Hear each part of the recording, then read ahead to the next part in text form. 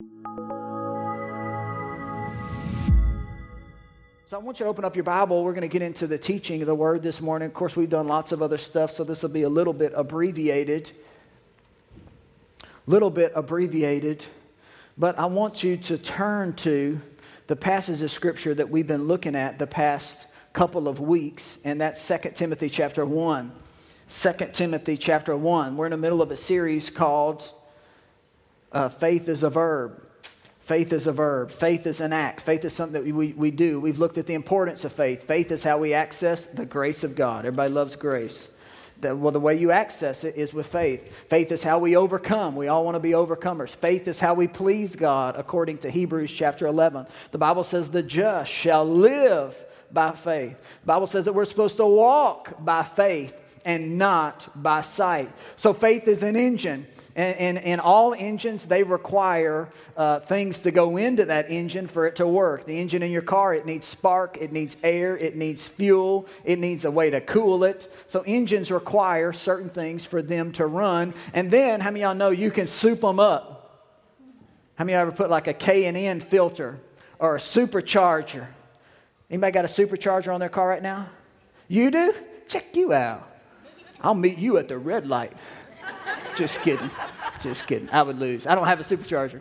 But you can put all this stuff onto an engine to hype that thing up and to make it what would be considered a high-performance engine. I mean, I know not all cars have high-performance engines. I mean, I'm not going to go there. I was about to say a particular model of car, and I didn't want you to be like, hey, I have that car. But not all cars have high-performance engines. High-performance engines, they run on different fuel. They run on a little higher octane. If you ever bought a car like that, you go to the pump. It's going to cost you a little bit more at the pump, but you get more out of the engine. How many of y'all know that if you have faith that runs like a high-performance engine, it may cost you a little bit more. How many of y'all know what I'm talking about? It may cost you a little bit more. Instead of only reading your Bible on Sunday, if you read it Monday, Tuesday, Wednesday, Thursday, Friday, how many of y'all know it may cost you a little bit more, but that engine starts turning in. It runs at higher RPMs, right? And it can blow through some situations instead of getting bogged down, right? Running on flat tires. So faith is that engine. So Peter said that we need to add 7 things to our faith. And we've examined some of those 7. Somebody throw one at me. What's one of them we did? What? Knowledge. Thank you. What's another one? Added love. Last week he said add love, add knowledge, add, what's another one? Huh? Perseverance. Don't quit. Add this to your faith. So I want to look at a different one today, and I'm just going to scratch the surface, and this is going to kind of open up another series that we're going to be getting into the next couple of weeks. But I want to read this in 1 Peter chapter 1, or 2 Peter chapter 1, verse number 3. It says, His divine power has given us everything that we need for a godly life. I'm going to read that again. His divine power has given us everything you need for a godly life through our knowledge of Him who called us by His glory and goodness. Through these, He has given us very great and precious promises, so that through them you may participate in the divine nature. How many of y'all know God's inviting you to participate in His nature? I'm going to let that sink in there for you. All of His power, all of His grace, all of His goodness, all of His mercy. He says you can participate in that nature. It's yours for the taking. I've created a banquet for you to pull up a chair in everything you need for this life and for godliness. My nature is here for the taking for you. And he says, so that through them you can participate in this divine nature, having escaped the corruption in this world by evil desires. For this reason, make every effort to add to your faith goodness, here's your 7. And to goodness, knowledge. And to knowledge, self-control. And to self-control, perseverance. And to perseverance, godliness. And to godliness, mutual affection. And to mutual affection, love. For if you possess these qualities in increasing measure, they will keep you from being ineffective and unproductive in your knowledge of our Lord Jesus Christ. Great verse. What I want you to see with that part right there is an increasing measure. In other words, if you're here, you say, I don't know nothing. How many of y'all know that's a good place to be? That's not a bad place to be, because you can grow in not knowing nothing. I love people that show up at church and don't know nothing, because from there is an increasing measure that's available for you. You can grow in your knowledge, grow in your understanding, grow in your love, grow in your self-control. And as you do, your nature turns into His nature. What you want becomes His wants. His desires become your desires, and your desires become His desires. One of my favorite quotes of all time was a quote by a guy named Smith Wigglesworth, and he said, if you have desires towards God, you'll have desires from God. And whenever I was coming out of living just like an idiot, just living just like, just doing all kinds of horrible stuff, right? Doing drugs and alcohol and all that stuff. Whenever I came out of that lifestyle, that was one of the quotes that really helped carry me. Because whenever I was coming out of it, I kind of missed my old life. How many ever experienced that? Don't shake your hand. People think that you're a sinner or something. We don't want people to judge you or anything. But there were times whenever I was coming out of that, and I knew I had to come out of it, or I wasn't going to make it. I would be dead. That things were not going to go well with me. But I missed some of my old friends, and I missed kind of the club. I missed some of that stuff. I missed it. But that quote said, if you'll desire towards God, you'll have desires from God. So I would just say, God, I desire you.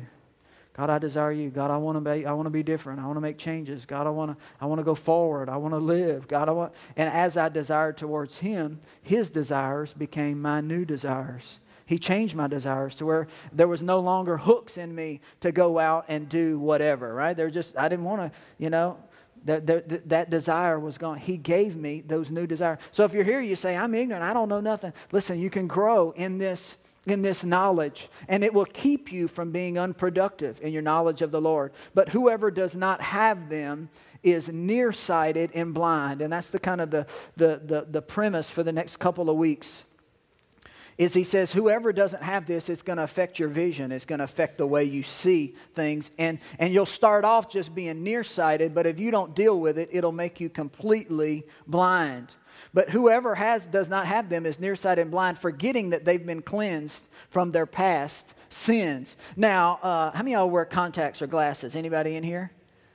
Lots of y'all wear contacts, glasses. I actually watched the science thing on the Science Channel a couple days ago that said that we are in the middle of an epidemic of nearsightedness. But the whole thing about the show was, how do you have an epidemic of nearsightedness whenever that's not something that you can track and it's not hereditary? How can you have an epidemic of nearsightedness? But they said 60% of Americans are now nearsighted, and 90% of Japanese is nearsighted. That's a crazy statistic. And they said 30 years ago it wasn't the case. So they're trying to figure out what's with all the nearsightedness, and they finally have got it figured out that it's that people don't get enough sunlight, that they're staying inside now, and it shortens your eyeball. They're giving all the science of it, but people just aren't outside as much as they once were, and I can kind of relate to that. How many of y'all grew up outside?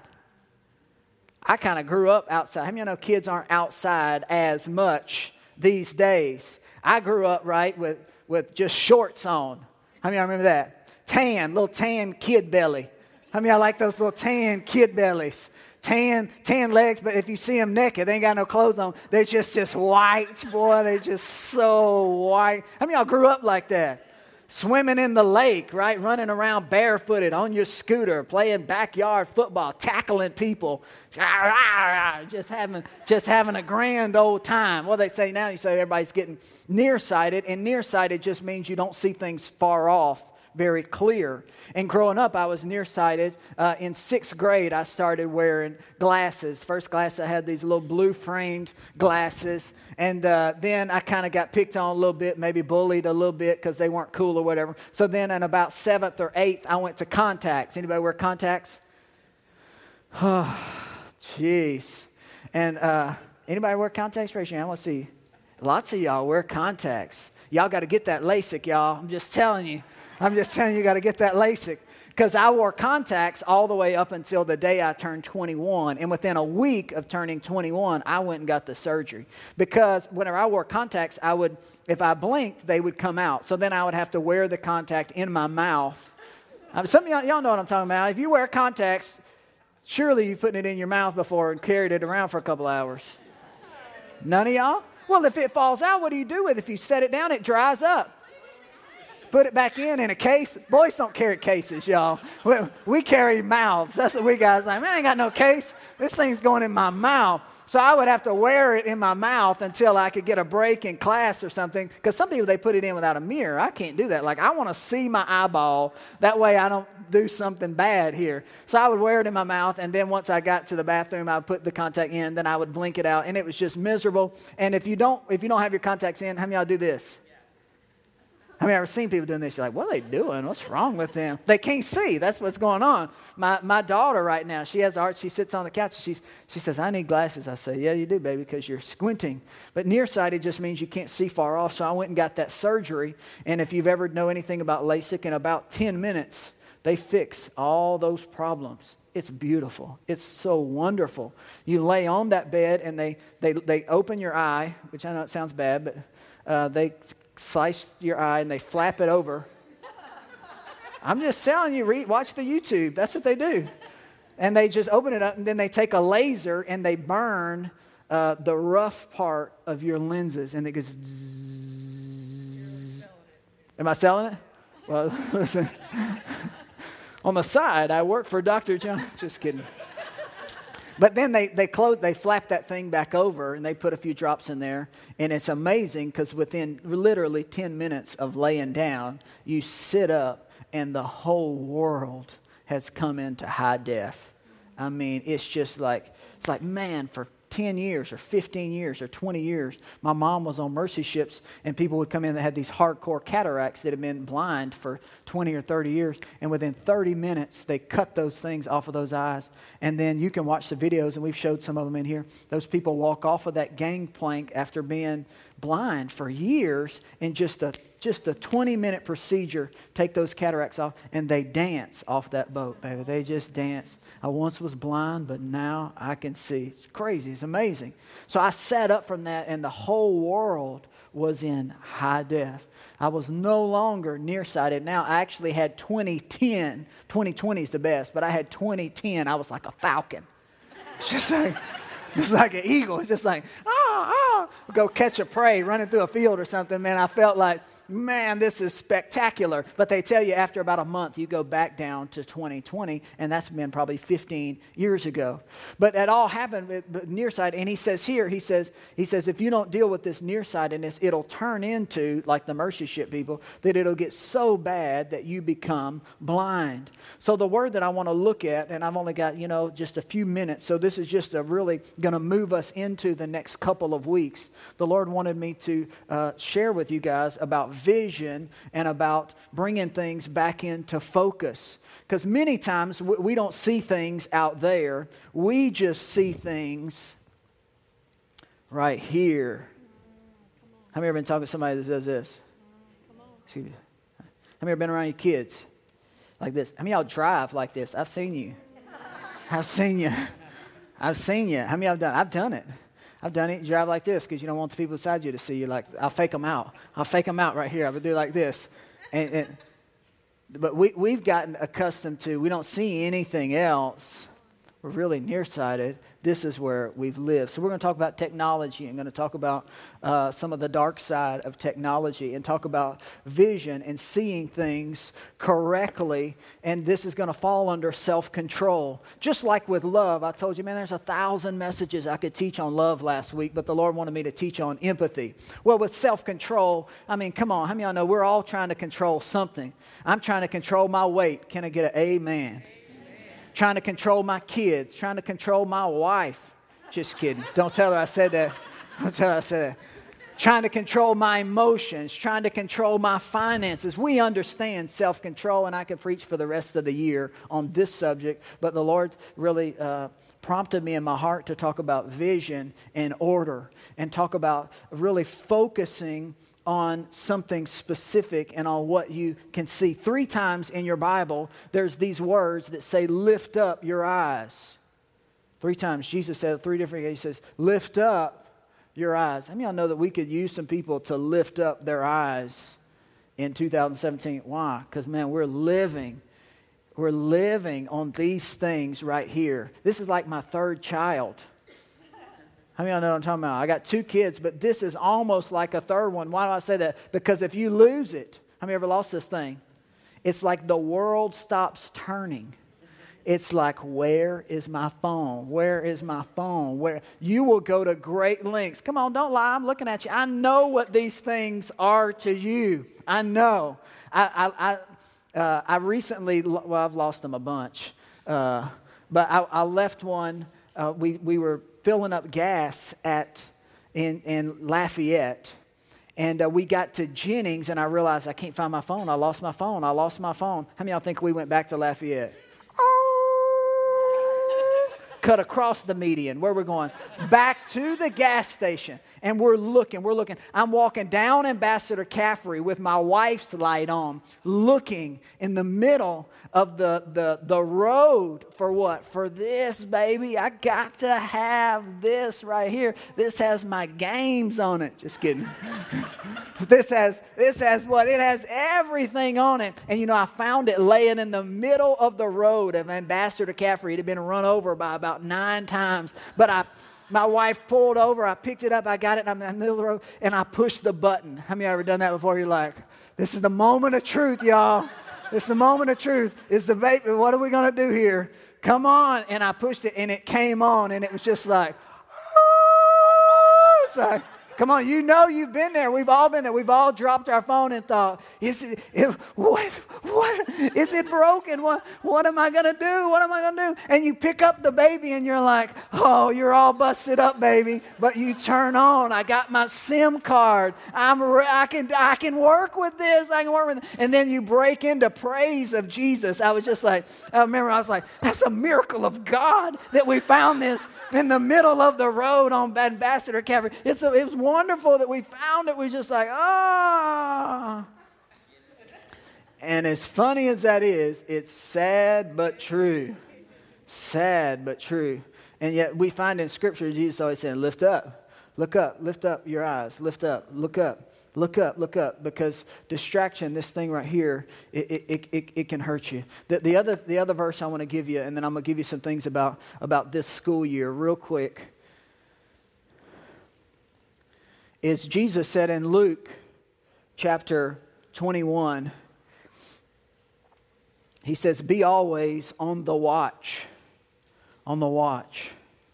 and pray so that you may be able to escape all that is about to happen. What a great verse. Jesus here, he tells us, he says, in order for you to escape certain things, you got to see certain things. And if you aren't looking appropriately, things happen to you and then you wonder why they happen. Or at worse than that, you blame God for them happening. And yet here he says you need to watch and pray so that the things that could happen, they won't happen to you. In Ephesians chapter 1, the Apostle Paul, he says, I'm praying for the eyes of your understanding to be flooded with light. What's Paul praying for? What's Jesus saying? What's all this about our eyes, about our vision? Because he says what you see, it determines your direction. And you really have to have self-control in this area. I know you could have self-control in a lot of areas, but I want to look at this. But specifically for today, I want to give you a couple things about what to watch out for your kids. And if you don't have kids here, then just be patient with me. But this year, I believe the Lord wants your kids and my kids to have the best school year that they've ever had. But if our heads are stuck in our phone or stuck in our jobs, we'll miss some things, and some bad things can happen because we aren't watching. We aren't watching. We aren't praying, and God wants you to see some things. So there's a note section in your worship guide. You can jot a couple of these things down, just things to watch for. First thing is see your kids' future. If you're like me, my house can be chaotic. and we're really worrying about the now, right? We got soccer practice today. We got this. We got that. You got the kids. Where are the kids? You lost the kids. I didn't lose the kids. You lost the kids. Did you pack the lunch? I didn't pack the lunch. I thought you packed the lunch. How many of us have been there before? Yeah, that happens, right? But we can get really, really nearsighted with today and really forget about, we can't see 5 years from now what kind of husband is Noble Burns going to be. It's going to be determined on what he sees today. What kind of work ethic is he going to have 10 years from now? It's going to be determined by what he sees at the house today. How does he speak? What kind of words? What kind of attitude? How does he treat women? And the same thing with Ansley. 5 years from now, she's going to be a teenager. 10 years from now, 10 summers. I don't even have 10 summers with Noble now. Maybe 8 summers left, and then he's off to college. So don't just see today, but see their future. See their friends. Man, I see a lot of times people that they just let their kids hang out with whoever. See their friends' parents. I mean, I know you need to meet your kids' friends' parents.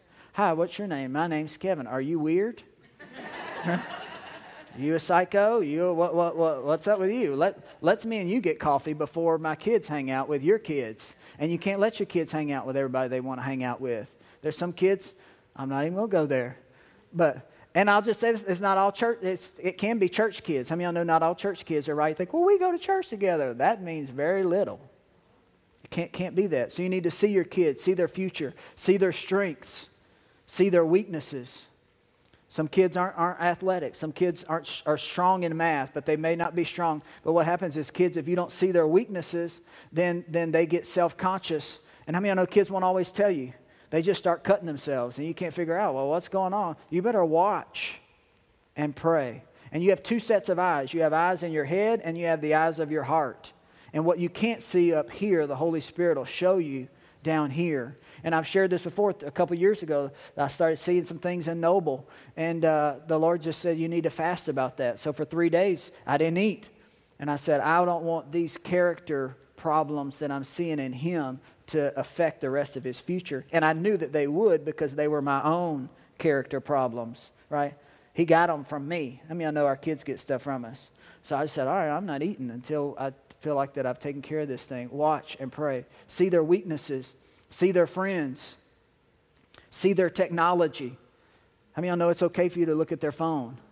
You do what you want, but I'm paying the bill. So if I'm paying for it, I'm looking at it. And open your door. Don't lock the door. That's a whole nother message. But that's up to you. But I'm just telling you, you need to watch and pray. Monitor rejection. So many kids getting bullied and stuff that's happening. What's that 9-year-old just killed herself a couple weeks ago. How does a 9-year-old, because they're getting bullied at school, parents just not aware. 11-year-olds hanging themselves. I don't know about you, but whenever I was 11, that just didn't happen. I didn't see that on the news. Am I stupid or something? Did I miss something? Because whenever I was 11, you just didn't see the type of carnage that you're seeing now in what's happening in kids. And a lot of it, I think we're just looking in the wrong places. And I don't want that. I can tell you my heart for you for this year, for your kids, is for us to look up. Look up and watch, see what's going on so that we can help it and we can prevent it. So monitor their technology, monitor their rejection, meet their parents. And then the last thing is develop a routine. Develop a routine. Some type of routine this school year will really help you. We started one about 3 years ago at my house where we do family night. Family night is Friday night at our house. Every Friday. Nothing messes up with our family night. Usually, 4 out of 5 nights, we're doing something. Well, I ask you want to go putt-putt? You want to go trampoline? You want to go do this? You want to go do that? Friday nights, we have a morning routine where we say scriptures. And it's on the way to school. And listen, mornings may not work for you because you work in the plants or something like that. But on the way to school, while we're driving, I go, scriptures. That's how I say it. And then Noble in the back seat, he said, I can do all things through Christ who strengthens me. Philippians, this is the day that the Lord has made. I'll rejoice and be glad in it. By Jesus' stripes, I am healed. And we have about 20 scriptures that by the time we get to school, they just go back and forth saying these scriptures. So just some type of routine. And I know most people don't sit down for breakfast. Does anybody in here sit down? If you're not retired, if you're retired, you might. But most people don't sit down with their kids in the morning for breakfast. It's difficult. Try to do it in the evening. Try to set up, say, this year is going to be different. This year, we're going to have a family night. This year, we're going to eat dinner together at least 3 nights a week. This year, in the evenings, me and my wife, we go up to tell the kids goodnight and spend about 15 minutes with them and just say, hey, this is what's going on. How's your day? And just listen to them. And they'll talk.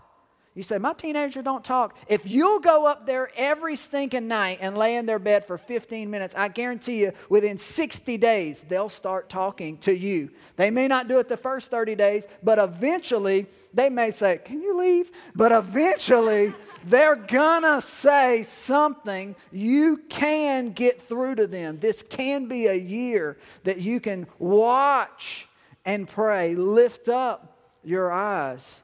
God wants us to see. He wants to see what's going on.